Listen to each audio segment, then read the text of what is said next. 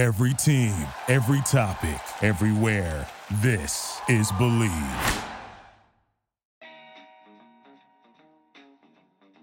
Hello, everyone. Welcome back to another episode of Bet on Chicago with Joey Christopoulos. It's the Movie Pod series. We got a great episode coming up, but in 30 seconds, we got to talk about BetOnline.ag. BetOnline.ag, it's your number one source for all your sports betting this season, every season, and any season. The latest odds, team matchup info, player news, and game trends at BetOnline features live betting, free contests, and live scores for almost any sport. So what are you waiting for? Head over to BetOnline.ag right now to join. Receive a 50% welcome bonus with your first deposit. Make sure you use promo code BELIEVE, B-L-E-A-V, to receive that reward.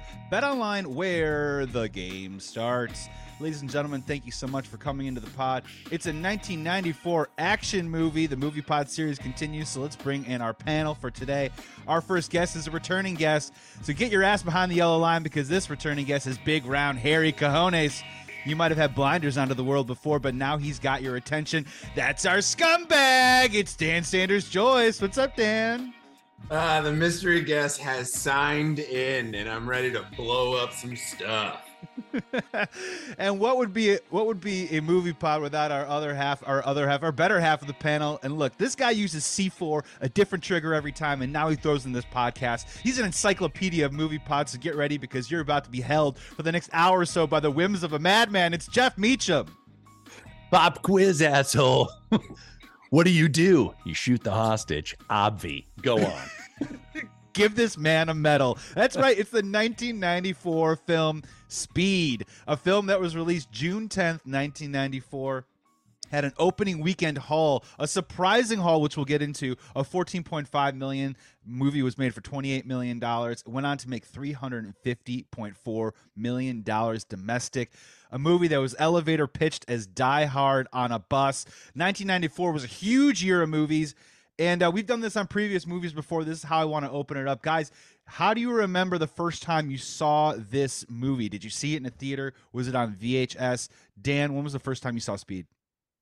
So I was trying to remember, and I'll be honest, I can't quite remember the first time I saw it, but I know I saw it in 94. I know I'm pretty positive I saw it with my dad in the theaters that summer. I spent summers down in Florida with my dad, but I do know I remember very vividly getting this on VHS as a Christmas gift later that year. Oh, very rad. This was definitely an owned VHS in the Sanders-Joyce collection growing up as a kid. Remember the VHS tapes we used to have these really like hyperbolic movie critic quotes on the back? Yeah. So this one on the back must have been like pulse pounding, bare knuckle, a terrifying thrill ride. Yeah. Hopper is magnificent. Jeff, first time that you saw Speed, do you remember? Man, I'm really trying. It's funny. Dan and I, we discussed this more and more, but you and I just then lived the opposite life because I left Florida and would go to Connecticut during the summer at this point to go be with my dad. So I'm definitely at my dad's house at this point. I'm 15 years old. I'm still a virgin for sure. But I'm thinking about the ladies all the time. So I'm living that world between it's all I think about, but action films as well. Because I'm looking at that year. I'm just going to get real deep about where I was in my life at that point. You know what I mean? Dude. I'm still working at the summer camp, but all I'm thinking about is just like, I am a teenage boy really on the rise here, but yet still, I'm still kind of a kid. So, would have I definitely gone to see The Crow when it came out earlier that year? Widow's Peak, Beverly Hills Cop 3, The Cowboy Way. Does anybody remember The Cowboy Way? Dude, Woody Harrelson, Kiefer Sutherland go to the big city on horses. And speaking of Woody, and we'll get into this later, but Woody was up for Jack in Speed. Oh, as was Wesley Snipes off of the Power of White Men Can't Jump, and they had they were filming Money Train at the time, so you can't do bus and train. You can't jump. Bus and train. And Demolition Man, which is where they got Sandy Bullock from. It's so good. It's really the height of, how I feel about early to mid 90s at this point. This is when Blown Away came out, Jeff Bridges, every movie that I was looking at from the summer. Wyatt Earp came out, obviously the mega hit for it. Remember The Shadow with Alec Baldwin? Yeah. In True Lies, which maybe is not my favorite Schwarzenegger film. Speaking, not Alec, but do you know who was the lead candidate for Jack before Keanu? No. Alec Baldwin? Stephen Baldwin. Oh, Yeah, there was a Stephen Baldwin and also an early iteration that had Jeff Bridges possibly attached to this as well, as we also know did Blown Away that year instead. And Jeff, you'll also like to know, I don't know if you know this, your man turned down Jack as well. Tommy did? Tommy Cruise turned down Jack. I would really love to. One of the best parts of someday sitting down with him is to ask him about all the things he turned down, because it must be staggering, right? Like nobody, not famous without Tom all Cruise. the things he turned down. ... So you did Interview with the Vampire instead. Oh, that's this year, isn't it? That's this year, baby. That's this year. So real quick, since we're into it, the top grossing movies in 1994. I just wanted to do that one first to start off with.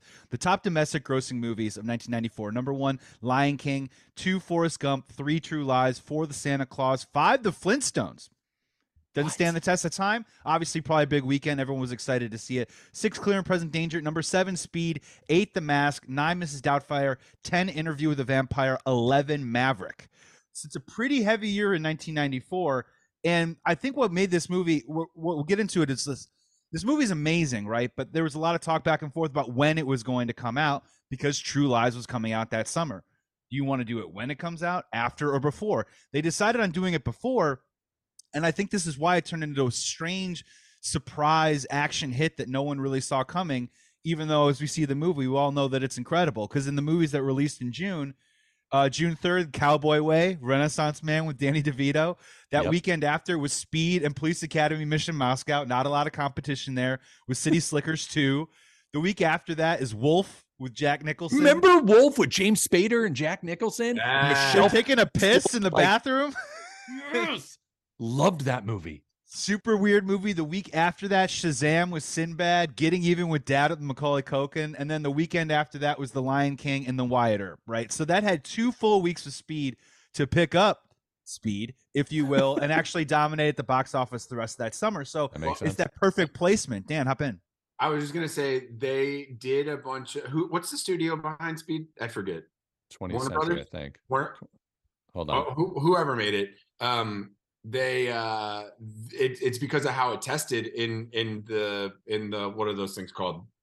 20th Century Fox focus groups. Yeah, test screenings. Yeah, it went through it tested through the roof, because this, you're right, Joey, was supposed to have an August release, and they bumped it up to June because of how crazy good it was, and because of the True Lies thing that you're talking they said something. I just randomly read something that said they knew they had a hit when somebody at the test screening had to go to the bathroom and they walked out backwards. Did you read that? Yeah, because they were still watching it. That's a great marker. And so that was kind of my thing when I first saw this movie. I like to kind of famously say that, I had seen bits and pieces of action movies, but by 1994, I'm about 10 or 11 years old at this time. This is probably the first time I'm really starting to kind of lock into every single step of the movie. And I like to kind of famously say that Bad Boys kind of was my formative action movie. But now I think about it, I think it was Speed, man, because I don't know about you guys, when you sit in a movie theater and that score starts kicking in, those opening credits with that score, and you don't even really kind of know what you're looking at when you're 10, 11 years old. You're going down an elevator shaft. Yes. It's the most Can we talk about that too? Boring. Yeah, it's the most boring. We'll get into the director, Jan De Bont, who's a former cinematographer, but what the hell are we even watching? But it's the music that you care about. Yeah. The shot is so boring, but the din, din, din, din, din, din, din, and which kind of pulls a little bit off of Terminator 2. I was going to say it had the metal sound, the chink chink a little bit. And Mark Mancia also does Bad Boys too. So you know what I mean? The little Easter eggs that they plant throughout this movie is homages to other great action films, like the French Connection jump, when Jeff Daniels and Keanu come up over that hill. Only way to drive onto the scene. Only way to drive onto the scene. But yeah, just kind of my point is, it's one of those, we talk all the time about, how do you hook someone in early?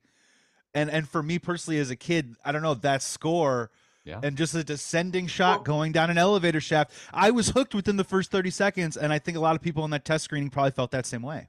Yeah, descending shot, and then immediately Hopper throws a fucking screwdriver into dude's ear. And from there, does not stop. The movie goes, dude gets a screwdriver straight to the dome, and then the movie just runs away. Yeah. No, it's pretty incredible. Directed by Jan De Bont. Really interesting guy. Incredible resume, but his resume is incredibly short. This guy was known for as a cinematographer. He was the cinematographer on Die Hard. So when you do Die Hard on a Bus, he seems like a natural selection to become the director of this film. Also the cinematographer on Hunt for Red October and Basic Instinct. What? So he's got that one shot going for him, which is great. Good for him. But his directing, here's how I want to shoot it. Here's what I'm thinking. What I'm thinking is we see her thing. You know, we see it. It's there. Just for split second. And I will shoot it with this lens right here. But his directing resume is honestly incredibly small. He has directed Speed, Twister, a very famous movie pod here on the Movie Pod series, Speed 2, The Haunting, the first Tomb Raider, and that's it. I mean, right? They got him, and then he's kind of done. It's one of those interesting, like, 90s burners, if you will. And just all in a short period of time, too. Like, even Laura Croft came 4 years later after The Haunting, but and if it's any point we could talk about Speed 2 in this, which I did not watch yet, but just the reminder of maybe the worst film. Cruise Control. Cruise Control. I mean the definition of cash grab. Speed 2 cash grab. Dan, hop in. What were you saying? Well, did Jan go back to cinematography after directing? Oh, that's a good question. Yeah, I'm sure he did some sort of work along the lines, but I mean his directorial career, it's really interesting. Yeah, I mean Speed 2 literally kind of derailed anything. They did give him another shot with a horror movie, which is kind of like, which is directorial jail. We'll go do a horror movie, and then he gets a shot at Tomb Raider, which I thought did well, right? They made sequels of those. You guys, I don't think so. No.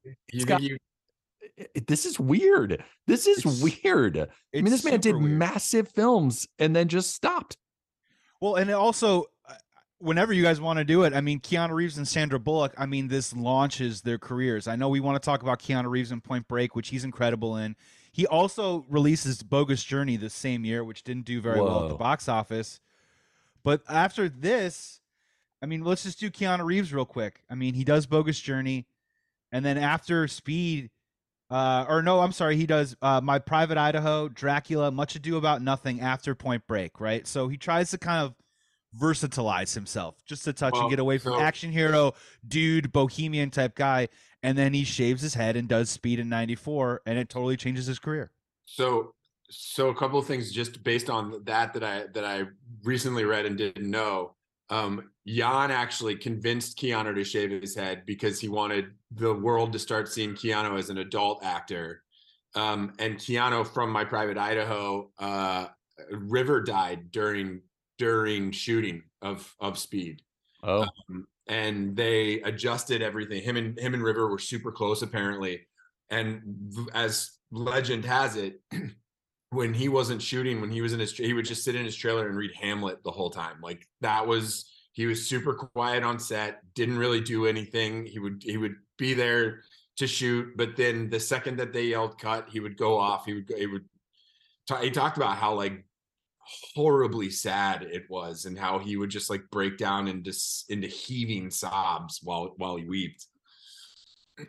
Well, and it's an interesting choice, right? I mean, you just shave your head. It sounds so simple, so straightforward, right? But it completely presents him in this whole different way. And there is a maturing aspect, and there is a story that the Hollywood executives when they found out that he shaved his head, threatened to stop the movie and actually wanted to maybe delay the movie until he grew his hair back because of a look factor that no one could do. But Jeff, I thought it was a really cool move. It showed him in a totally different way. I bought it immediately, and I had no Bill and Ted in my head, right? Even in Point Break, right? There's still a little Bill and Ted in there. Just I would say more than that. Like, I think that was the perfect casting. It was the perfect move. He's the surfer dude, he's the young cop, and we all love Point Break more than anything, but there is still a farce quality to it. Maybe it is that the comedians that created the show off of that, what's that group that they, where you could remember that, where you could go to the show and all the other. Yeah, Point Break Live. What's that name? I can't remember. It's live. It's happening. It's like they're there. and we love that movie, and it's so quotable. And I mean, I at the moment I couldn't even shit on Point Break because I love it so much.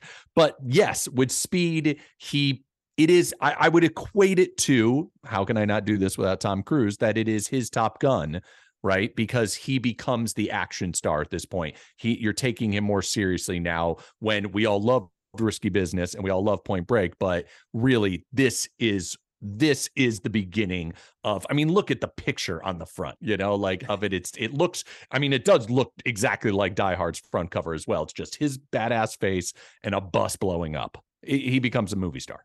Yeah, and it opens up this really interesting conversation, and Jan De Bont is quoted as why he casted Keanu Reeves at the end of the day was that he wanted to find someone who looked vulnerable but women thought were hot at the same time. Men would not be scared to try and fight him, and women would run to try and bang him. That was basically what he was trying to do. So It opens up this great question because we're kind of right at the apex of it. Jeff, open it up first, man. It's kind of like this whole... And it's still happening right at this very moment in 1994, but there's very much a Schwarzenegger, Stallone type presentation of an action film. And then as we kind of moving in these last 5 years or so, we see guys like Bruce Willis from Moonlighting and Keanu Reeves from Bill and Ted moving into these action roles and creating a whole new action hero archetype. This is a tough question, but do you have a preference? Is there a preference? Do you want muscles, or do you want maybe the grit, the smirk, the one-liners? I'm super torn on this. I don't think that there is a right answer, right? Because it's the same thing. It goes from arena rock to alt rock, right? It goes from hair bands to grunge, right? Yeah, that's such a great call. Yeah, it's the same thing. It's hard for me to know because I am growing up right in the middle of all this. So if I'm trying to bring myself back to 1994, when, yes, of course. I mean, when I went to high school, I went to performing arts high school. So I started in 93. My mother said to me, when they ask you who your favorite actors are, please do not say it's Sylvester Stallone. I remember that like it was yesterday. So I still know that a year before this, I thought Stallone was the best actor on the planet. But the Tom Cruise, Bruce Willis, Keanu Reeves, new superhero, so to speak, or the action star, I'm sorry, are coming to play. And it is how I grew up. So I do prefer this better. I do. Absolutely. Because when you go back and you watch those movies, and we did, man, when we went back and watched Cobra, that movie is awful. Well, I was gonna interrupt real quick. I can just imagine a young Jeff in an acting class in his early teens, and it's a scene for of Mice and Men, and he's going like this. You're doing a Stallone, and they're like, oh, can we pause for a second? Here's the rabbits. You get the rabbit, and I can't get enough of the rabbit. Look out. Yeah. I just try to hug it. I just wanted to hug the rabbit. All right, that's good. We're going to stop. We're going to all take 5. We're going to take 5. That was Jeff, hang back. Jeff, hang back for a couple seconds. We're just going to talk. So yeah, I think I committed to it. I do. As much as I've watched all those movies 9,000 times, as much as Rocky IV means everything to me. No, this new age of action hero did it for me. There's a funny evolution to it, Dan, where you brought up the movie Rocky, and the movie Rocky is definitely a little bit less about the indestructible man. It's more about the man that cannot be destructed, right? And no matter what you throw at him, he keeps coming. And then as we see throughout the 80s, Schwarzenegger kind of flips that on the head and it goes, whatever the conflict is, you're going up against this guy. So good luck. And then now these Bruce Willis, Keanu Reeves types, Dan, are interesting because they are a little bit more about, the man who cannot be destructed, even though maybe he doesn't have the physical stature. I mean, in terms of storytelling, maybe not the action part of it, but in terms of storytelling, this isn't kind of a little bit more of an interesting way to have your action hero, right? Yeah, I mean, it makes him relatable, right? The thing about Schwarzenegger is nobody can ever be as big or badder than Schwarzenegger, than Dolph Lundgren, than you know what I mean? Those guys were untouchable. They were beyond human. And with a Bruce Willis, with a Keanu Reeves, you get the humanity. We get, like you said, guys that a guy that other guys wouldn't be afraid to pick a fight with or get into a fight with, and a guy but that could hold his own. and a guy that girls want to run to bang. You know what I mean? Which that you just get a better story from that. You get the ability to have him connect with other people a little bit easier. Yeah, and what's so interesting about that too is like, Jeff, when you think about it, when you got a movie like Stallone and Schwarzenegger, a lot of times in those movies they end up doing the thing, or like Seagal in Under Siege, right? Seagal in Under Siege, they have to do the whole scene where they go, well, he was a 5-star general, and they give out his resume to sort of like mythologize him. And you see it in Demolition Man, you know what I mean? Like, if that isn't one of the best, those moments are always my favorite in the films where you got to get the exposition. Right. Under Siege does it so well when Gary Busey's got to be like, well, he wasn't just a cook, and he comes out and does all the things he did. Oh, the best. But go ahead, yeah. Ryback. No, but it's interesting though, because you would think the Keanu Reeves type character in a movie like Speed would need that. Yeah. We need that backstory where you actually don't really get it at all. No. And maybe that's part of what Jan De Bont does, because, you know, let's start getting into the movie a little bit, and, you know, we'll get into Sandra Bullock and Dennis Hopper, because this movie's basically broken into 3 acts, right? The second act is incredibly long. It is the bus. But Act 1 is an incredibly interesting cold open. You know, Dan, you kind of alluded to it. You got the screwdriver to the ear. Something's going wrong. The elevator breaks. They're hanging in the balance, and then all of a sudden, Keanu Reeves' car comes flying over the hill. San Francisco, the rock I was going to say it must have been in San Fran.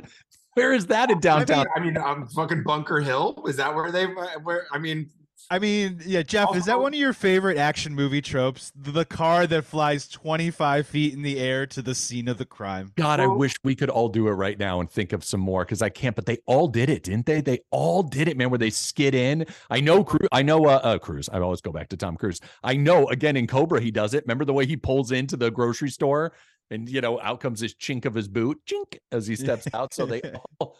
That's French Connection started that. I mean, that chase in French Connection is still one of the greatest car chases I've ever seen before in my life, and they shot that in 1972 or something like that. Yeah, in Chicago, live, with the streets weren't closed down.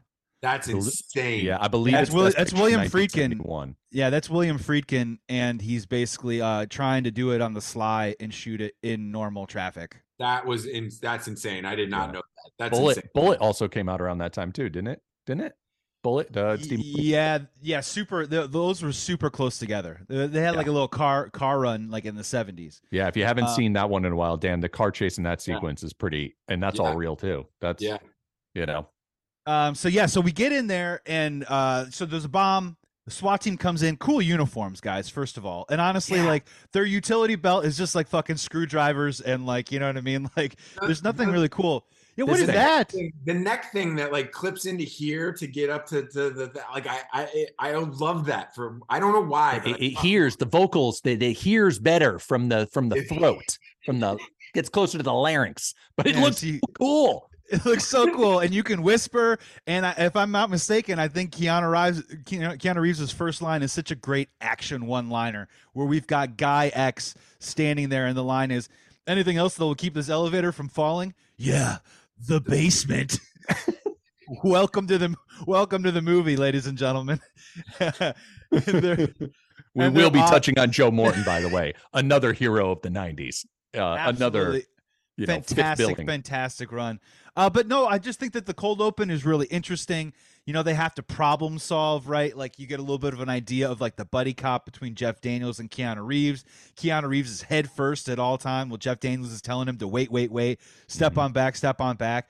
I just think it's a really great opener. And let me see what else I got for that one. He's Goose, right? He's Goose. I mean, all I'm doing is Tom Cruise today, but isn't he Goose in this movie? He's the sidekick. He's got a little bit of the funny. He gets drunk. He gets shot, right? And then he ends up getting killed. Like, he's got to be Goose. Yeah, no, he hangs with the boys, and then he's the one he's the only one that seems to have a wife, right? That has to go home. It's the only one that's got the wife. I'm so sorry. Did you guys know that Speed has 2 Academy Awards? What? For sound mixing, sound, and best effects. But Speed has 2 Oscars, and it was nominated for a 3rd. Whoa. Best supporting actor. Dennis Hopper. Hawthorne James. So Act 1 does give us a great glimpse of Dennis Hopper, and he has almost too many one-liners to count in this movie. But Dan, come on. One of the best movie villain lines of all time, "Don't fuck with daddy." Don't fuck with daddy. Don't fuck with daddy. It's my favorite Dennis Hopper line in this movie. Also, I want to say this was my introduction to Hopper. Sure. I was 11 years old when this movie came out. I hadn't seen Easy Rider or anything that This was my introduction to Hopper. And so I mean, like he is the bad guy in my head. Like he is the supervillain in my head, because also at 11 years old, I hadn't really seen a lot of movies like Speed, like action like this with this many F-bombs. Like that's why I love this movie so much when I was a kid, because of the amount of times they said fuck, and my dad was like, yeah, you can watch this.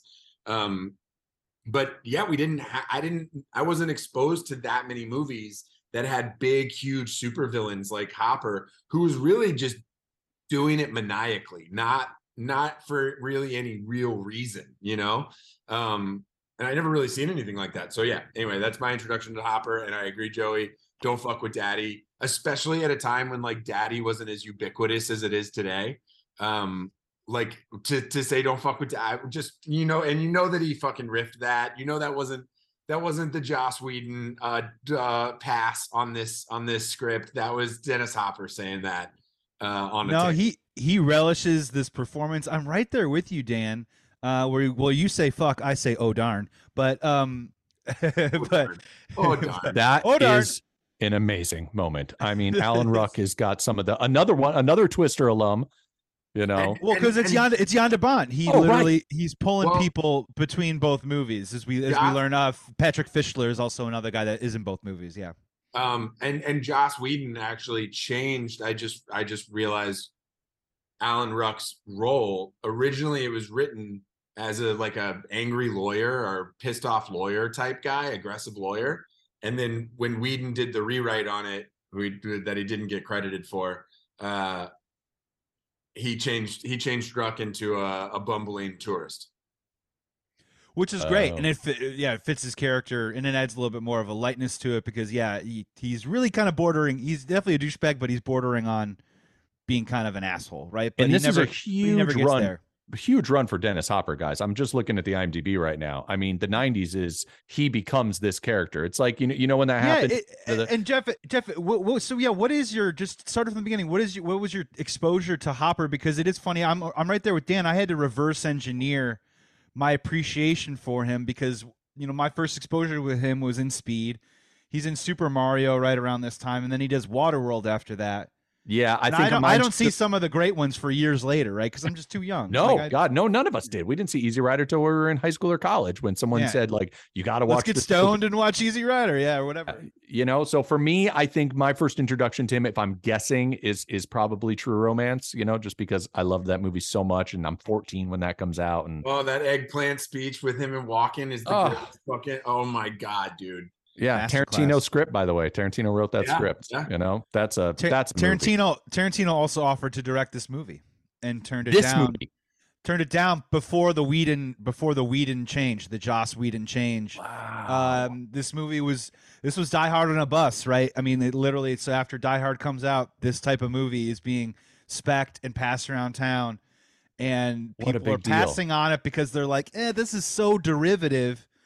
And then when you kind of get into, and honestly, I think it probably worked out for the best, right? I think Jan De Bont actually is probably the perfect director for this movie, because it takes there's no lapses, there's no dalliances. It's just honestly just tracking shots and just action all the way through. And then Joss Whedon's dialogue kind of brings it to life a little bit more and makes it a lot more fun. Because that's the funny thing is. Yeah, go for it. Can I insult him in a way then? Because, I mean, obviously Joss Whedon, incredible, but I have never seen a movie where, at least going back again, I haven't seen all these movies in so long, but a movie where structurally I have never seen a more perfect movie. Like, I thought storytelling wise, this movie was a 10 on every single level, but it's just that early mid-90s dialogue and going into the 80s dialogue that is just atrocious. Like, some of it was just hence why I think even more so Sandra Bullock stood out, because she was so good with all of her dialogue. With But some of the worst dialogue ever. Oh, I mean, just no. terrible. Last time I partied like that, I woke up married. Okay, I'll see you guys. Exactly. Yeah, no, I mean, and honestly, and that's what's so funny about it. I was trying to do this thing of like pick out your favorite one-liners in the movie, right? And honestly, Dennis Hopper's got some great one-liners in it. Mm-hmm. And a lot of the things, pop quiz, hot shot and stuff, a lot of it's coming from Dennis Hopper. Shoot the hostage, that's a great one. But a lot of them really are kind of reaction. They're twofers, right? They're line deliveries. Here, I'll give you a perfect reaction responses. Yeah. Yep. Did you have any luck with the bomb? Yeah, it didn't go off. Didn't go off. Like you are so right, Joey. They are more than the one-liners. They are the twofers. You get a lot. Yeah. Why are you taking the bus? Oh, I lost my license for what? Speeding. Okay. All right. Okay. So obviously they save the day. Dennis Hopper gets away. They get a big medal. They all go out and party. Really fun. I do love ensemble cop parties. The victory parties where the wives get to show up. They Retirement. Have a couple, it's either a retirement, someone died. Pops. Yeah. Yep. Make a silly joke about shooting somebody. And then they get really drunk and serious. Isn't that the best when they get a little too always drunk? ends. The night always ends where someone's just like, I don't fucking know, man. It's always the same. No, you got to listen to me. Jeff Daniels gets all, yeah. Yep. One of these days, your clock's gonna run out, man. It's just gonna run out. And then it switch over to what we're gonna call Act 2, which is getting on the bus. First of all, Santa Monica, 90s Santa Monica looks actually quite lovely. Oh, well, can I just, I want to point of contention here. First, I love this movie, but I am going to talk a little bit of shit here and there. I loved how they attempted to make Venice seem like, fucking Topeka, Kansas, where everybody knows. Keanu knows a bus driver. Yep. Andy Bullock knows the fucking bus driver. They know the coffee. They know the coffee barista. Small town, Wyoming. Everybody, exactly. Everybody's just, oh, Bill, what's up? How's mom? Yeah. You keep eating those bran muffins. Yeah. Well, I mean, honestly, and this is where the 90s comes in, right? The initial setup of Dennis Hopper somehow in the span of weeks rigs 2 bombs.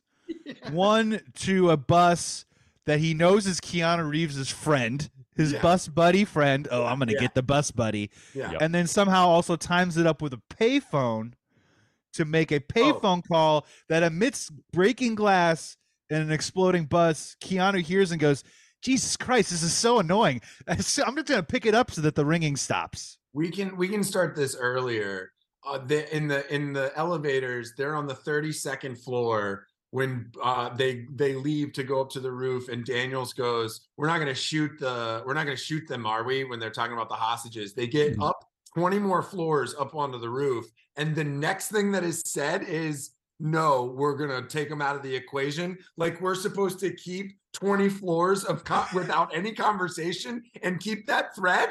Yeah. Come on. This is going to have this will have the 24, the show 24 problem as well. And a little bit of this is time and distance and speed, which we'll get in a little bit. Yeah, keep going, Joey. Well, the other 90s one that I did want to point out really quick, and this kind of drives me wild every time, and it drove me wild in a different way in the 90s, is towards the very end of Act 1 when they're ushering all the people off the elevator, Jan De Bont and a bunch of producers sit around and they go, I want to get a shot of this woman's ass. I knew you were going to say elevator. It. I fucking knew you were going to say it because I rewound it, paused it, and held it just to make sure I was right that was a full woman's ass in the 90s. Like, that would never work today. Wouldn't fly today. They definitely talked about it. I'm sure they shot it a different way, and they said, you know what if we just throw her ass into it? Just kind of shows it was an accident. It must have been an accident. Sliding out of the elevator, she's coming at an angle at a 45. We caught her dress. It shoots up, and Jan just sitting there with his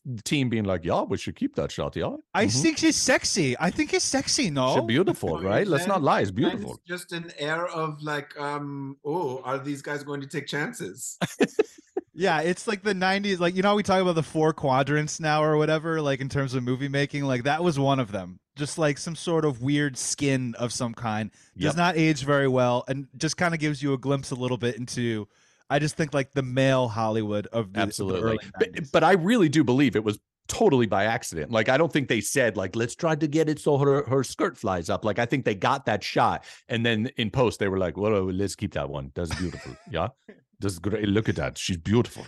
We can keep the one with the guy's hairy calf sneaking up, or What about that other actor that's been in a million movies? That was in Mad Men. That's just the guy that pressed the button. He's like, "What button did you press?" That guy? So that's Patrick Fischler, who rips off in the 90s. He rips off Speed, The Shadow.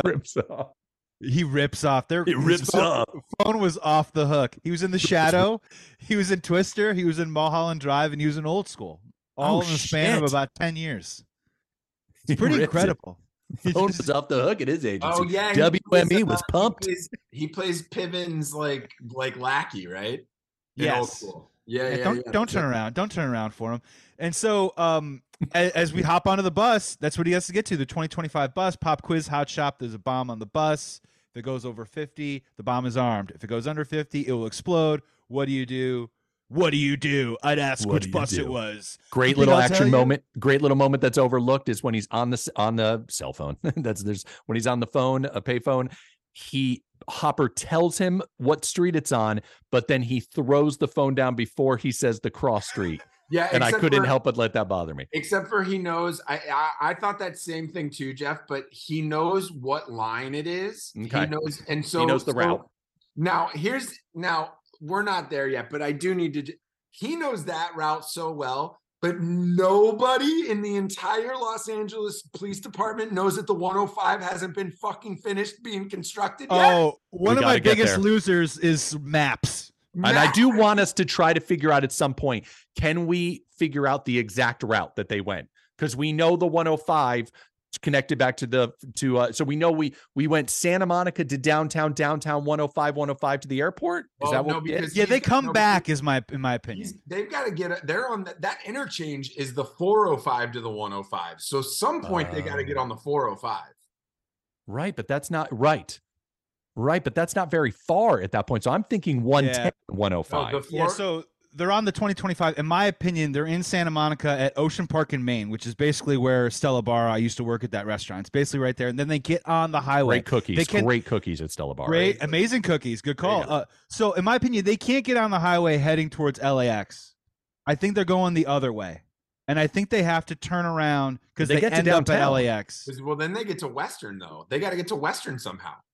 That's what I mean. So they head up, they get off at Western, somehow drive over 50 miles an hour on Western, which is 1994, I guess. Well, and if you're looking at Western, make their way back. If you're looking at Western, they're in Long Beach, they're on Wilshire. Oh, sure. Western is very loose. Yeah. But then so I'm thinking downtown 110. Let's get on this newly constructed 105, which we're just going to assume in the 90s wasn't a full highway yet. Maybe it was something different. And then, yes, absolutely. They get on which don't forget, here in LA, last time we had Carmageddon when they shut down the 405 for 2 days. This is just an entire freeway that's got no one on it. Yeah. And a gap. And a gap.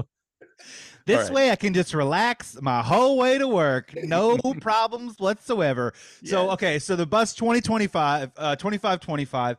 And to be very fair, I think the getting on the bus is perhaps one of the most entertaining aspects of the movie because it contains a little bit of a comedy. It contains a lot of different, action sequence machination. You've got him on the side trying to do it. You've got him on the front trying to do it. And then he breaks off the side of the door and finally goes in. Great performance by Glenn Plummer, by the way. Maybe the best side character in this movie. Honestly, that'll be a hot topic. We're gonna do side characters, right? But isn't that one of the best roles you could possibly ask for? You just kind of pop in for a little bit and you do a little comedy. Get on the bus. Yeah, I think that's a great. Take the phone. That's what he does. That take the phone. That's right. And so finally we get on the bus. Go for it. Keanu did that stunt, by the way.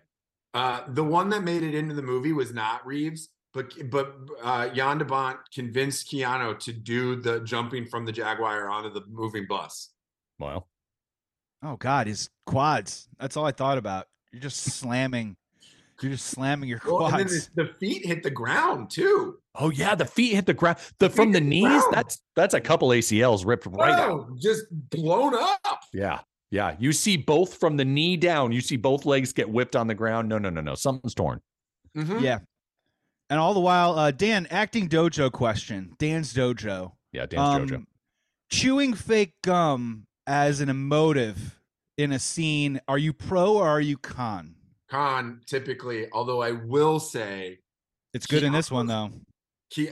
Keanu's gum chewing, especially in the elevator part of this movie, is actually pretty fucking awesome. That's all I'll say about that. Is I typically am not I'm not into gum chewing, but I think Keanu's objectively bad in 2/3 of this movie. But in the first third of this movie, the elevator, and now that I know that the river thing happened, I think he shot that elevator stuff before River, and then we see a marked difference in his performance from the elevator stuff to Interesting. Scenes 2 and acts 2 and 3, and I think a lot of it had to do with River's death. But Keanu's not good in this. I mean, great in the action stuff. But anytime he's got to have any sort of like moment with Sandy, it's bad. It's bad. And he gets outshone by Sandy on every single line. I mean, absolutely. It's hard to know, man. It's really hard to know just how bad of an actor he was because we love him so much for being Keanu Reeves. He is the enigma of this business, you know? Well, let me tell you, he's gotten much better. I mean, like over the years, learning the craft a little bit, but my God, this is not good. Well, let's do it. So my God. Well, let's do it. Man, look, you're bringing up a really interesting point, and it's time we talk about Sandy B. Time to talk about Sandra Bullock at this point in the movie. She's on the bus. She's about to take over driving the bus. And you're right, man. She does have these great line readings, and a couple of his responses are kind of along the lines of like, "Guh." Yeah. Whoa. When she goes, Annie, and he goes, Huh. my name instead of ma'am, and then he just like stares at her. He doesn't give any sort of like, oh cool, there's something happening here. It's just a Hey, what's the side note to our side note here? What's the undertoned slightly racist comment that they call the large man that I caught this Gargantor? Gigantor twice to that man, and then the other guy called him that too when he was mad. And he goes Ortiz. When they tried to create the intense sequence, remember that? Where that's the worst writing in this whole movie. When there's that moment where you know that the writer and director said, "Ooh, we need that," where everybody's getting a little hostile. Meltdown, yeah. Thank you. The meltdown. That meltdown sequence was awful. Yeah, unfortunately, there's a really bad performance on the bus. It's the guy with the earring and the 90s-ish hair. Correct. And he's the guy who's like, "Oh, come on, man! Just because I don't have kids doesn't mean, you know." And it's almost like it's overdubbed because it's so bad. Yes. You mean the guy that is obviously representative of an actor in Los Angeles? Like he's the struggling actor on the bus going to an audition in Santa Monica. Is that who he is? Is that who he is? Yeah, I couldn't help that. Just only as an adult, but I never would have called guy Gigantor or whatever. But now, they're just like when he calls him, "Hey, guy Gigantor," and he's like, "I'm a human being." Is what he's trying to say. Yeah. My name's Ortiz. He's honestly he's doing laps around a lot of different actors in that movie, especially. Especially the guy who's "I'm not here for your crime, man." Like, "Give me a bus." It's like, oh man. All right. The way you did that. And I'll add on the woman too, the woman who dies, who gets killed. It's like as if her yelling was only a VO actress, and she just has one tone. Why are we here? I know. I need to be doing a better job. Before we do Sandra Bullock, we haven't talked about fucking Beth Grant. Okay, so Beth Grant. So bless her heart. I'm going to try and say this in the most nice, complimentary way as possible. She has made a fantastic, wonderful, long career of playing characters that the audience just wants to yell at her, "Will you please shut the fuck up?" Yeah. You just shut the fuck up, please. Please. Here's what she's done. She was in Donnie Darko. She's in Rain Man, Flatliners, Child's Play 2, Speed, City Slickers 2, Tu Wong Fu, A Time to Kill, Pearl Harbor, The Rookie, Matchstick Men, Little Miss Sunshine, No Country for Old Men. In almost every single one of the movies, she is nagging, complaining, and wishing the people that were in the movie weren't the way they were. Wow. And in this movie specifically, I'm sorry, but the fact that she dies ups their chances of success by like 45%. I do not think that survive if she is on and lives. Can you imagine every single story on the planet needs one of those characters? Yeah. She was like, oh, I'll do that. And she got to be in those fucking movies. Yeah, good for her. She's so good at it. She's the best wet blanket I think that you could possibly have in a movie. Said. But every movie, she's just complaining all the time, and she's just so incredible at it. I mean, hats off to her. But I can't be here, Annie. I can't be here. Yeah, her role in Donnie Darko of like, you gotta repent, please. You just want to just be like, oh God, please just. And they kill her perfectly. So they did it. They knew they kill her perfectly. They fucking ran her over. They blew her up and ran her over. And ran her over too as well. Yes. And another right behind when it did a little thump, thump, thump, thump. You know, I believe led to Dennis Hopper great movie line of interactive television, Jack, way for the future. You're like, whoa, that laugh. There's like 4 more ha's in a normal laugh that he has in there. Yes. But anyways, back to Sandra Bullock. Sandra Bullock. Here I want to present it 2 different ways. Sandra Bullock in the 90s. This is what she rips off. She starts with Demolition Man, does Speed. This rips off basically, she becomes the leading lady of the 90s, rips off The Net, While You Were Sleeping, does a little side character in A Time to Kill, but also leads in Speed 2 and Hope Floats, and obviously continues on into the 2000s with an incredible career. I just kind of want to get your guys' perspective on what makes Sandra Bullock such a huge, bright, shining star, and I also want to throw in there too, is Julia Roberts wildly overrated? Because honestly, when you start to look at it, and you're like, oh, wow, whose block is Sandra Bullock suddenly on? She's completely kind of on Julia Roberts' Pelican Brief. You know what I'm saying? And Bullock kind of laps her, in my opinion, with charisma. And I'm kind of curious to think, who's the better actress? Is it Julia Roberts or is it Sandra Bullock? Because it almost starts to feel like that Julia Roberts is kind of overrated. Can I throw in a third one? But that is a huge statement you just said right there. Yeah, huge. I've been thinking about it. This is not off the top of my head. I was thinking about it while I was watching the movie. Because let me just start with this, because Dan, I'm so excited to hear what you have to say. I'm going to add a third person into that mix and tell me if I'm wrong. And that third person is Nicole Kidman, because she's on the same exact trajectory at this time. Yes, at this exact time. Mm-hmm. She's on. She I think 80. I believe 1989 was the Dead Calm, and then she gets cast in Days of Thunder. Days of Thunder. Thank you. And then her career exploded. That's 1990. So the three of them. Tell me if we're even close to another actress in there is bigger than those 3 actors of the. Well, I do think you still have like, I guess in this category, because you do this category. Like Meryl this Streep. Is, and Dan, remember, I'm talking about movie stars. I'm not talking about talented actresses. Meryl Streep will always be the best, but I'm talking about movie stars, because that's what we're discussing. Meryl Streep is definitely a movie star. We're not saying that Meryl Streep isn't a movie star, are we? Well, we're not saying that. We're not saying that, but I'm just talking about specifically like this 90s era of leading movies. Yes. on the front of the poster. Exactly. The Net. And Meryl Streep was not making The Net. Well, you know that Meryl Streep turned down fucking Annie. Really? They went to Meryl for this fucking movie. Crazy. Because as far as I'm concerned, Meryl Streep has one action film, and that's The River Wild, and that's it. Everything else is. But nonetheless, wow, I don't even know. I'm in shock over your statement that Julia Roberts could possibly be overrated. I don't remember her 90s. I need to go back and look at it, because you are right. Nobody does it better than what Sandra Bullock did in terms of crushing it. She's the best at romance. She does the thrillers. She's got all the comedies, and then boom, she wins an Academy Award, 18 years later. And every movie is a movie that Julia Roberts could have been in. You telling me that she couldn't have played McConaughey's possible love interest in A Time to Kill? Like, come on. Sure, but Julia Roberts was doing something else at the time. Like, I mean, it's not like Julia Roberts was sitting around waiting for a gig. To say that Julia Roberts is overrated, I don't know if we can go that far. I don't think you can do that, man. She wins the Academy Award. Brockovich. But Brockovich is incredible. Now, listen, is Sandy Bullock better than Julia Roberts? That's a conversation that I'm willing to like embark on. But can I say that Julia Roberts is overrated? No.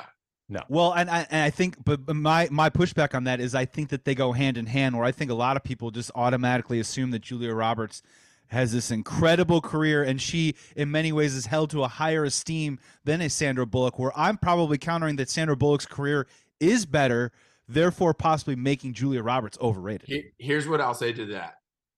At this point, looking back, I would, if I had to pick between their careers, I would maybe pick Sandy Bullock's. But you got to think at this time, Sandy had demolition. She was always 3 or 4. She was not the draw until later, until the net, right? Like, right. Julia Roberts was the draw with Pretty Woman. Julia Roberts was the draw with Notting Hill. Julia Roberts was the draw with all the, she had a counterpart with her, but she was the box office draw. In the 90s, we didn't get to there with Sandra Bullock until later in the 90s and more in the 2000s. Yeah, I mean, he's right in the sense that sure there was the great Sandy Bullock films with the net in from there, and now I need to go back and look for those next 5 years. But Miss Congeniality put her on that next level of being action comedy star, which she did perfect. Yeah, that's it, 2000, because the action and the comedy really became this bread and butter for Sandra Bullock that almost nobody else could do to that degree of talent. I'm going to go real fast just to bring in this argument. So 1991, Julia Roberts, Sleeping with the Enemy, doesn't really get better than that in terms of, then you've got Dying Young, you got Little Roland Hook, The Player, The Pelican Brief. I mean, she's in it with Denzel. Oh, you guys, Something to Talk About. Everyone Says I Love You. Then she Mary Riley. I don't even remember that. And then 1997's My Best Friend's Wedding. I mean, that's probably one of the best romantic comedies of the 90s, isn't it? That's a pretty solid one. But Mary Riley, I believe, was the that's like the maid. That's a Frankenstein. That's right. That was the Frankenstein one. Awful, and then awful movie. 97, it was awful. That's right. It was awful. Then she does Conspiracy Theory with Mel Gibson. That's Height Gibson as well. You know what I mean? Like, it's tough. Then she does Stepmom, where she gets really good. And then maybe my favorite romantic comedy of all time, Notting Hill in 1999. Oh, so Notting Hill is in 99. Okay. So maybe I'm willing to hear this out and take a small step back, because if that's in the 90s, that's still a pretty great decades run. But Bullock has given her a run for her money for sure. 100%. And maybe it's coming down a little bit more to choices. And now, but I would still say not in the 90s. I mean, and we don't have to like beat this dead, but we got Speed. And While You Were Sleeping, The Net, great. All of these are great. A Time to Kill. But again, like you said, Joey, comes in, slays it, but not a huge part of that movie. And to be fair, Speed 2, and then like I think she's got like Forces of Nature and shit. She's got stuff Forces goes a of little Nature. sideways. She's got the Prince of Egypt. She's got Practical Magic. She's got Making Sand. Well, that's a short. Practical Magic. Nicole Kidman. Nicole Kidman. I told you she's in there too. She's in this mix, you guys. They all put it this way: all three of them go through a run that nobody can touch, and then all three of them win Academy Awards for phenomenal performances, all within a 10-year period. What we're missing in all of this is which one of them then wins from, because we love the 90s so much, but from 2000 to 2010, who wins that chunk of time? That might be Sandra Bullock. Because of Gravity and Gravity, Blind Side. Gravity came after 2010. Gravity. It did. He's right. 2013. He's right. The Blind Side ends it. She does The Proposal with, maybe one of the best. That's got to be one of the best romantic comedies in 2009. The Proposal. Absolutely one of the best romantic comedies.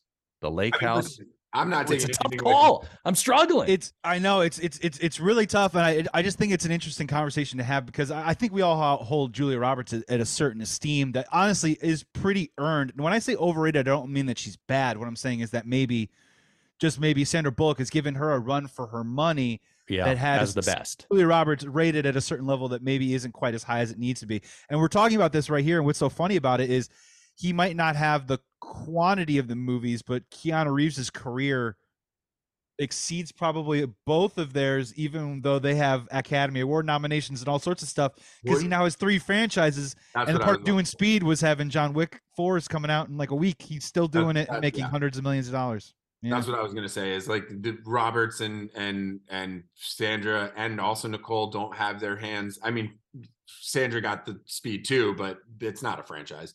You know, Keanu is part of two of the biggest action franchises of all time. I mean, The Matrix was a revolutionary way to watch movies. Life-changing. Everything. Changed my life. When I saw it, it changed my life. It changed everything. It changed the way that movies were made. And then for John Wick, I mean, John Wick is one of the greatest action franchises of all time. He is incredible as John Wick. He's incredible. But the two performances still, let me say this much.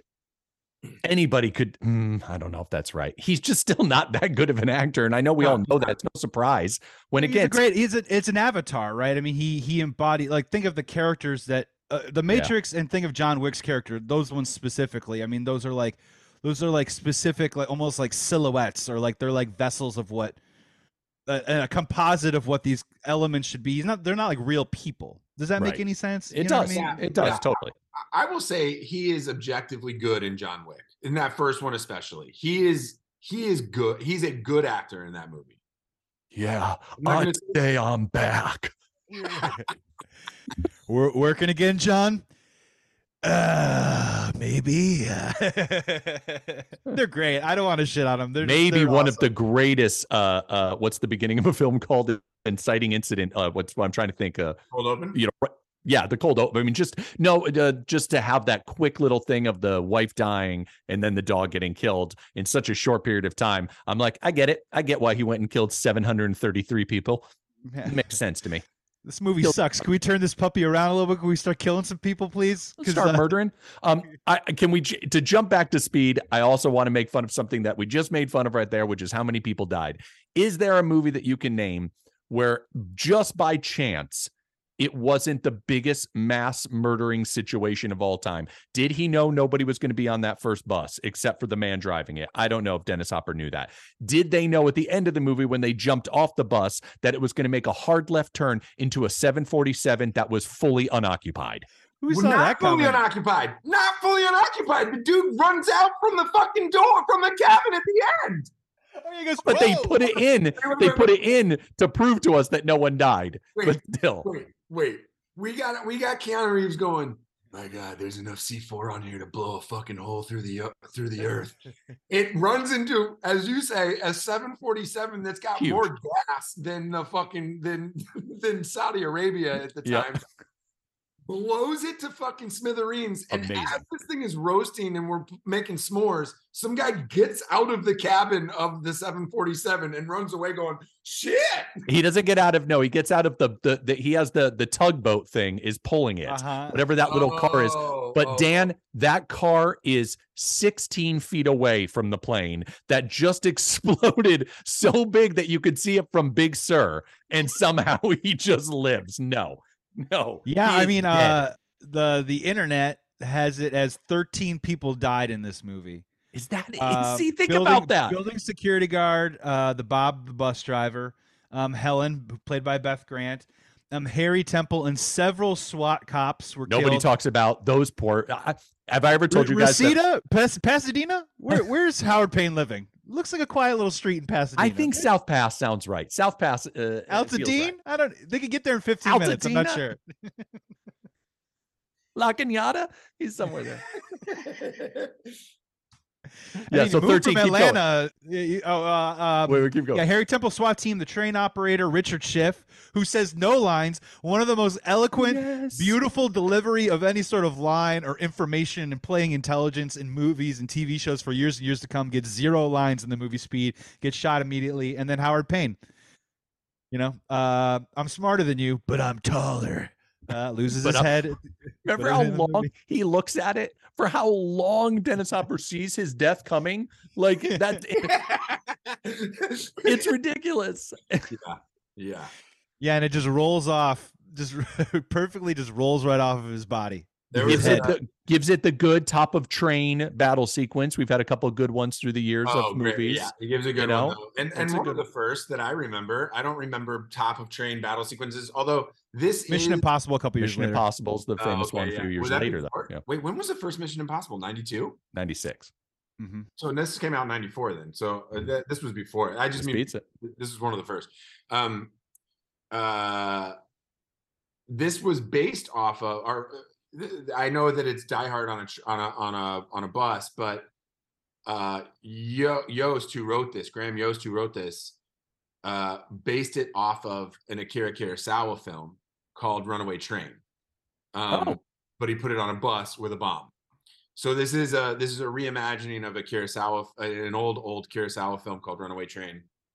And there was something else I was going to say, but I forget what it is. Well, that's an interesting point because there's a funny note that and this is pretty much vetted out to be fact, is that they literally ran out of money shooting this. Right.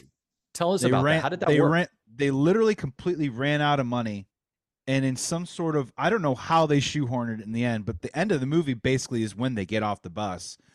Sandra Bullock and Keanu Reeves go flying into the cones or whatever, and they survive and they're off the bus. Which is ridiculous. Ridiculous. They do the screen test, and it tests so well that they ended up finding more money somehow to shoot. Which honestly, like, I understand that it rounds out the rest of the movie, but that last leg of the movie almost feels totally separate. Like, it's a different tone. It's a different feeling.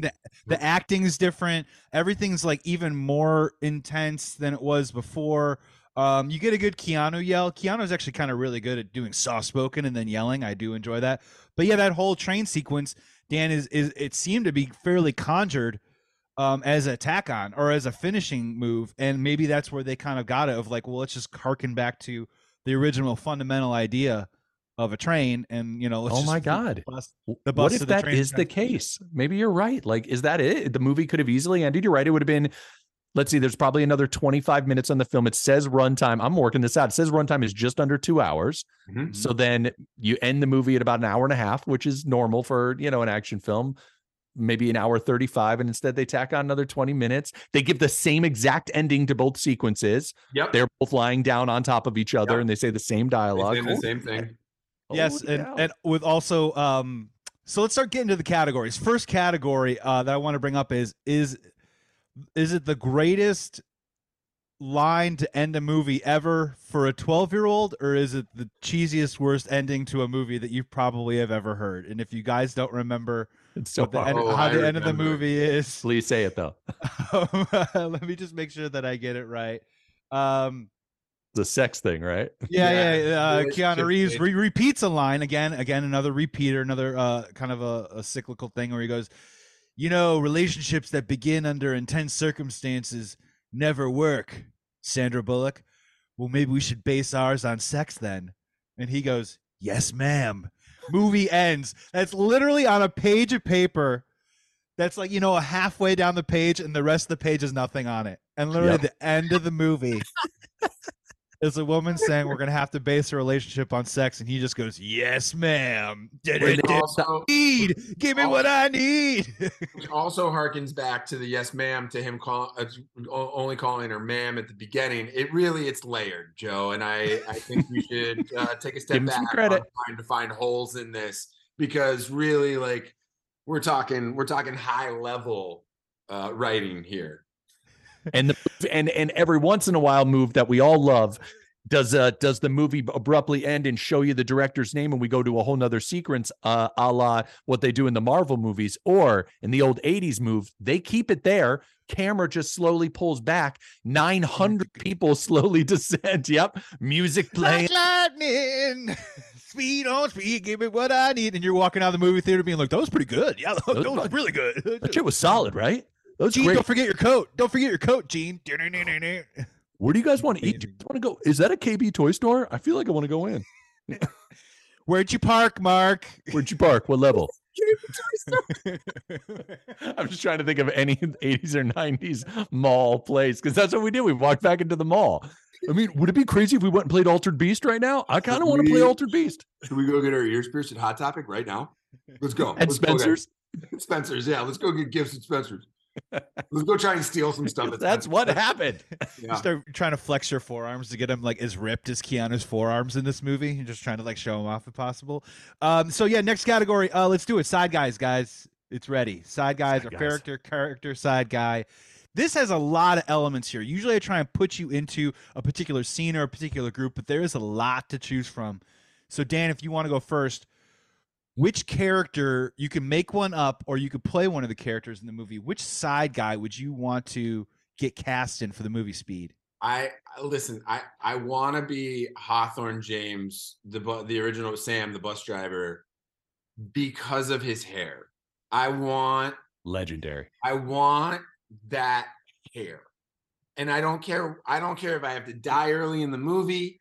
I don't care if I have to drive a bus for a living. I want that hair. And I want to be friends with Sandy Bullock too. I want to like Not on my bus, Annie. Not on my bus. Don't spit on my bus, Annie. Yeah. He's the Mercutio. And we're going to go. We've mentioned Hamlet, it's Romeo and Juliet, but he's the Mercutio of this film, right? Mercutio is how you say it. Like he's that character you love in the first act. How you say it, Jeff, but we'll let you say it. Not how you say it at all. Mercutio. He's the Mercutio. Mercutio. Yeah, he's got the Christopher Lloyd hair. Is basically kind of what it is. Oh. Or it's a Christopher Lloyd meets like a Renfield kind of vibe. Yeah. It's tough to accomplish. It's tough to accomplish.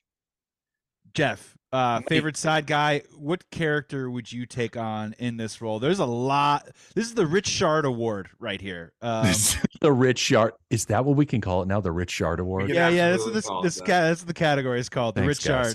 Thanks, guys. Can you remind, because I don't remember, to the listener, which one did I create Rich Shard from, and who was it? The Twister. That was in the Twister pod, and Rich Shard was obsessed with guns. He was obsessed with guns, and he was adamant that his cachet of different guns could shoot at the tornado and kill the tornado until the penultimate scene of when an F5 or F4, I think, finally shows up. He shoots at it, and then the Twister fires his own bullets back at him, riddling him. Rendering him completely lifeless. The way that you set that up, though, is you go, my character's name is Rich Chard. I know what you're thinking, but it's actually Richard Chard. Richard Chard. It hurts. The imagery of a bullet getting fired into an F5 and then spinning. That's exactly right. Shard! And they have to drive away. They don't even, he gets a burial in the cornfield. You know what I mean? They got to leave him. God. Oh, it hurts so much. It makes me so happy. Well, the Rich Shard Award for this movie, I am torn between my man, Alan Ruck. Our kids go to the same school, and he's married to one of my favorite actors on the planet, Mireille Enos, who I can never pronounce her name, from The Killing. Do you remember that TV show, The Killing? You're big fan. Big fan. She looks just like my wife. I have a type. Yeah, absolutely. Love Alan Ruck, but Joe Morton in the 90s. I mean, come on. Another great run. 90% of non-nerds like us would have no idea what his actual name is. But boy, did he make a run. The T2, I love him as the captain. He's just solid. He's great. I saw him in the late 90s do Art on Broadway. He was phenomenal in it. Yeah, he's a great actor. I'm giving it to Joe Morton. Nobody's better as Captain McMahon, which was definitely written for a white man, and then they cast him. Yeah, T2, Speed, Forever Young, and Speed 2, all in the span of about 4 years. Forever Young, underrated movie, in my opinion. Underrated movie. Yeah. But he always plays characters at the top of their intelligence, and he always plays leaders. Yeah. Right? And what an awesome, amazing career to have. Right? I'm going to put him up as the top, maybe the best death sequence of all time in T2, when he does the when he's doing the breath and then the click. Yeah, has there ever been a movie where someone's last breaths have been a countdown to something intense happening? It's it's a really cool action device. Yeah. So I love him in this James movie. Cameron. I don't know. This James Cameron. He's Joe. He's got something. I did want to throw out Richard Lineback. Gets a great line read in this movie. He's in Speed. He's the dad in Varsity Blues. He's in Twister. He's in Tin Cup. He's also in The Ring. But he gets the great line where they're reading and he goes, "There's a gap in the road ahead." And he's like, "A gap? What are you talking about? They said they finished it. It's here on the goddamn map." I guess they fell behind. Yeah. Loser in this movie, the LA Civic Road in civicsism, and then he goes, "You're fired." Department of Transportation, LADOT. Yeah. So they say that if we can talk about the famed jump, because it is supposed to be the most famous part of this movie, but watching it again now in 2023, it looked fairly fake. But from what I'm reading about, they did it for real. How did that happen? They did it 3 or 4 times. That's crazy. Yeah. I don't get it. So that's the part that's a great point that you're bringing up. And yeah, Dan, I'm curious, what did you read about it? Because I read that they definitely executed it. I didn't read that it was officially from 50 feet. I thought they did it from like 35 or 40 feet. Yeah, I don't know. The angles though are weird. Yeah, in my opinion. When you see it in the thing, it looks like it launches, and then all of a sudden it goes like straight. It looks like almost there's a crane like pulling it up because it goes like this and then straight up and over. Yeah. And honestly, I feel like from just watching it, the other night as opposed to when I first saw it. He doesn't really make a meal out of it either. Typically you would think it'd be this huge slow-mo thing, and maybe you'd even go inside the bus and see people. It's really only kind of 3 or 4 seconds, and it's one of the most memorable shot in the movie. Yeah, I mean, well, that was what the trailer like led up to so I think we were sort of conditioned to think that was the big penultimate moment in the movie. Penultimate, Jeff, means like the big thing. It's not the sequel to Pinocchio. Guillermo del Toro's penultimate. It's not his third cousin. My favorite thing with Jeff is when he doesn't understand a word, he just sits there exactly the same as like a frozen screen in a Zoom meeting. Completely blank.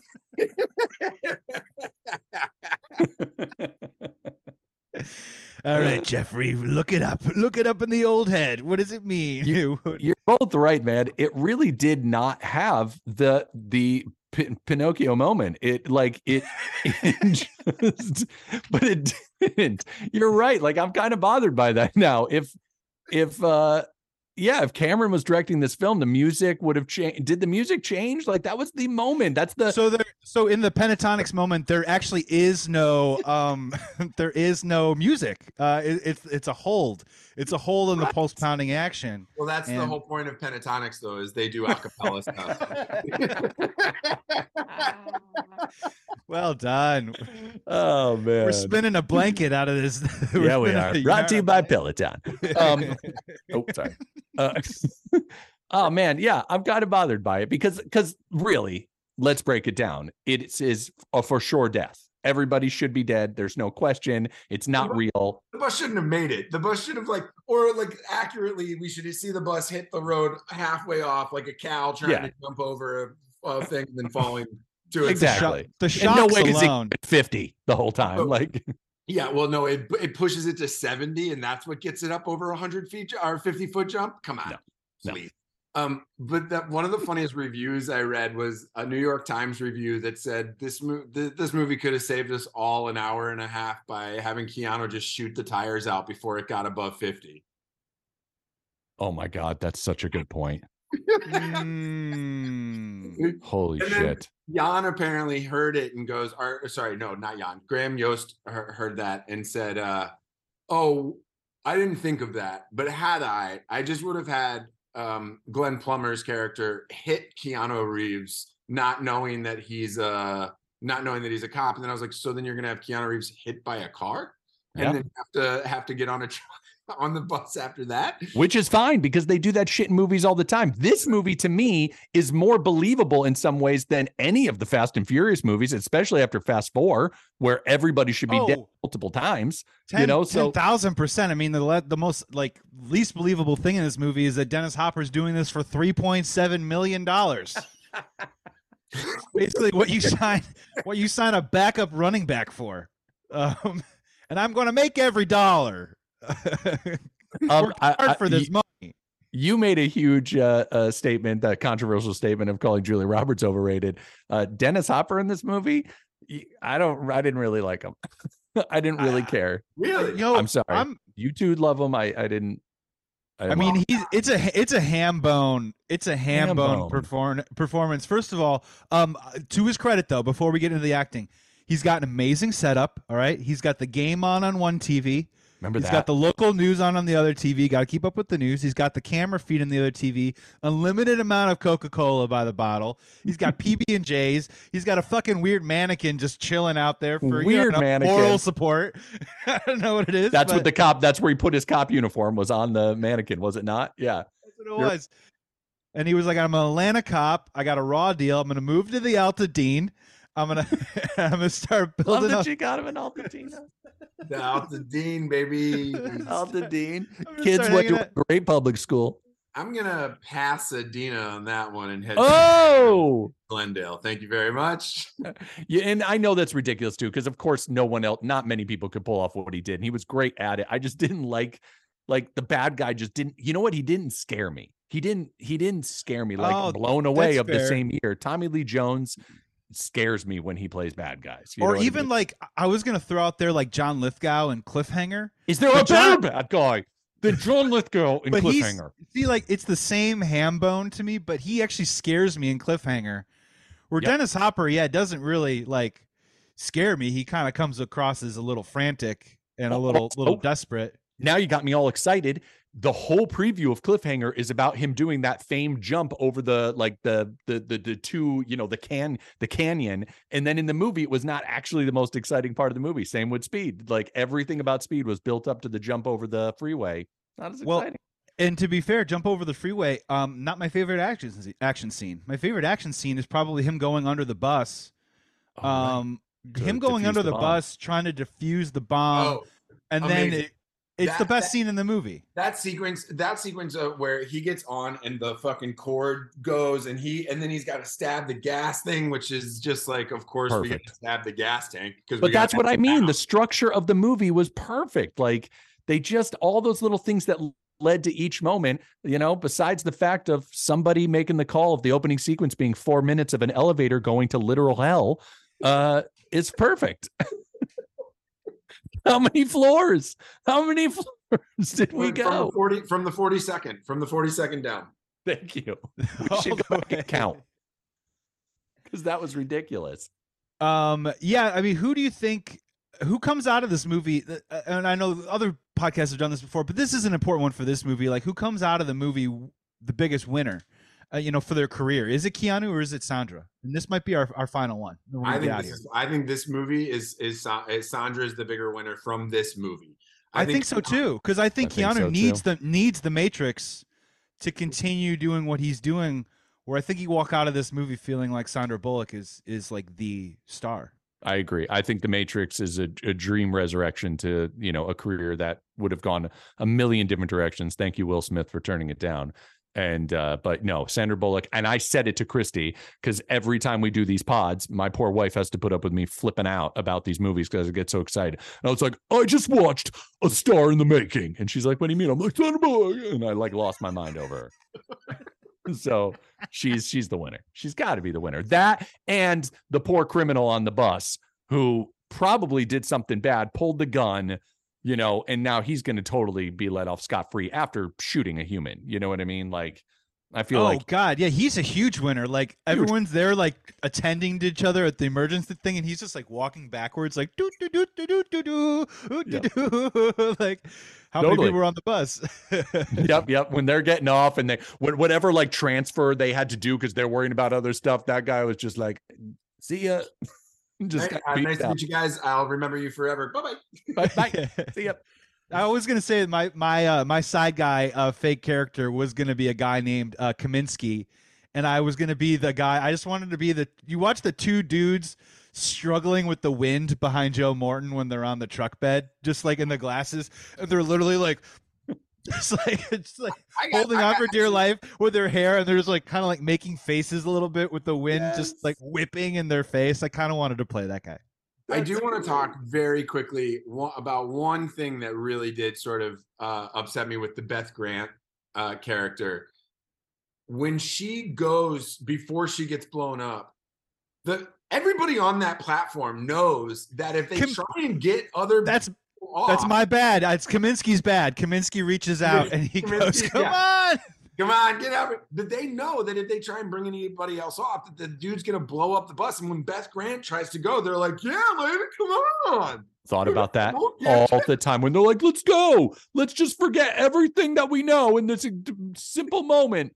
Nobody said stay to her whatsoever. And after she dies, like Joe Morton goes up to Kaminsky and goes like, pull out that sheet of paper I gave you. And he pulls it out and there's rules on it. And rule number 1 is don't fuck with daddy. And he goes, that's right. I should have. Yep. No one gets off the bus. No one gets off the bus. There's so much we could talk about. When you get an R-rated movie like this, you get to see Dennis Hopper fully get decapitated. Like he fully gets his head ripped off. That's pretty phenomenal. You don't get that much. PG-13, you don't get that. You just see the but no, R-rated, you get to see the head get removed. Yep. You know. Yeah, and that's a great way to maybe like button it off is, you know, this movie is literally about a bus that cannot stop and all of the human interaction between it. And look, I enjoy a Marvel movie like anybody else. I've been trying to like watch Man of Steel recently just to like be like, are we sure this is bad? You know what I mean? Like I love superhero movies.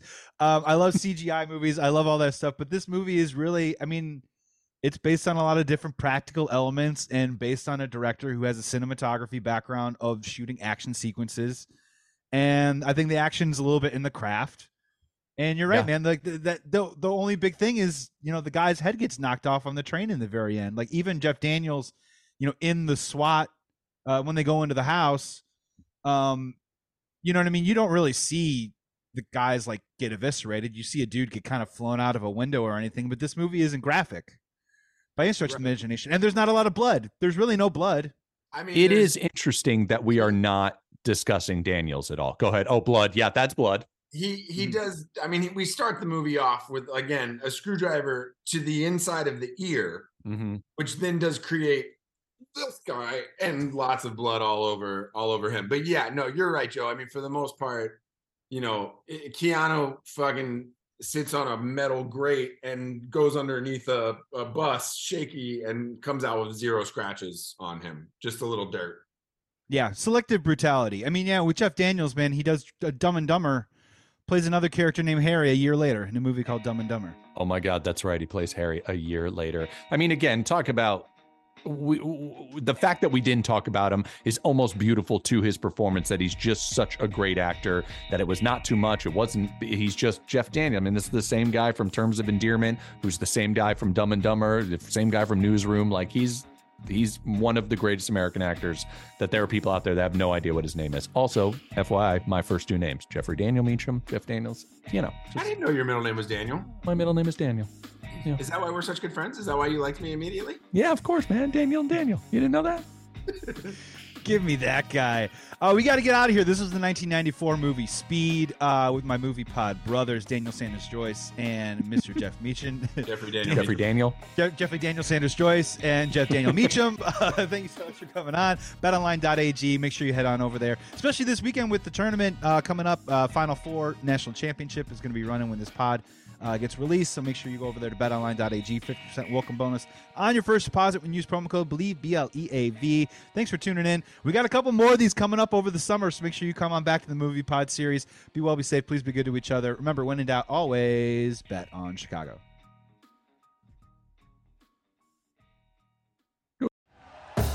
Thank you for listening to Believe. You can show support to your host by subscribing to the show and giving us a 5-star rating on your preferred platform. Check us out at Believe.com and search for BLEAV on YouTube.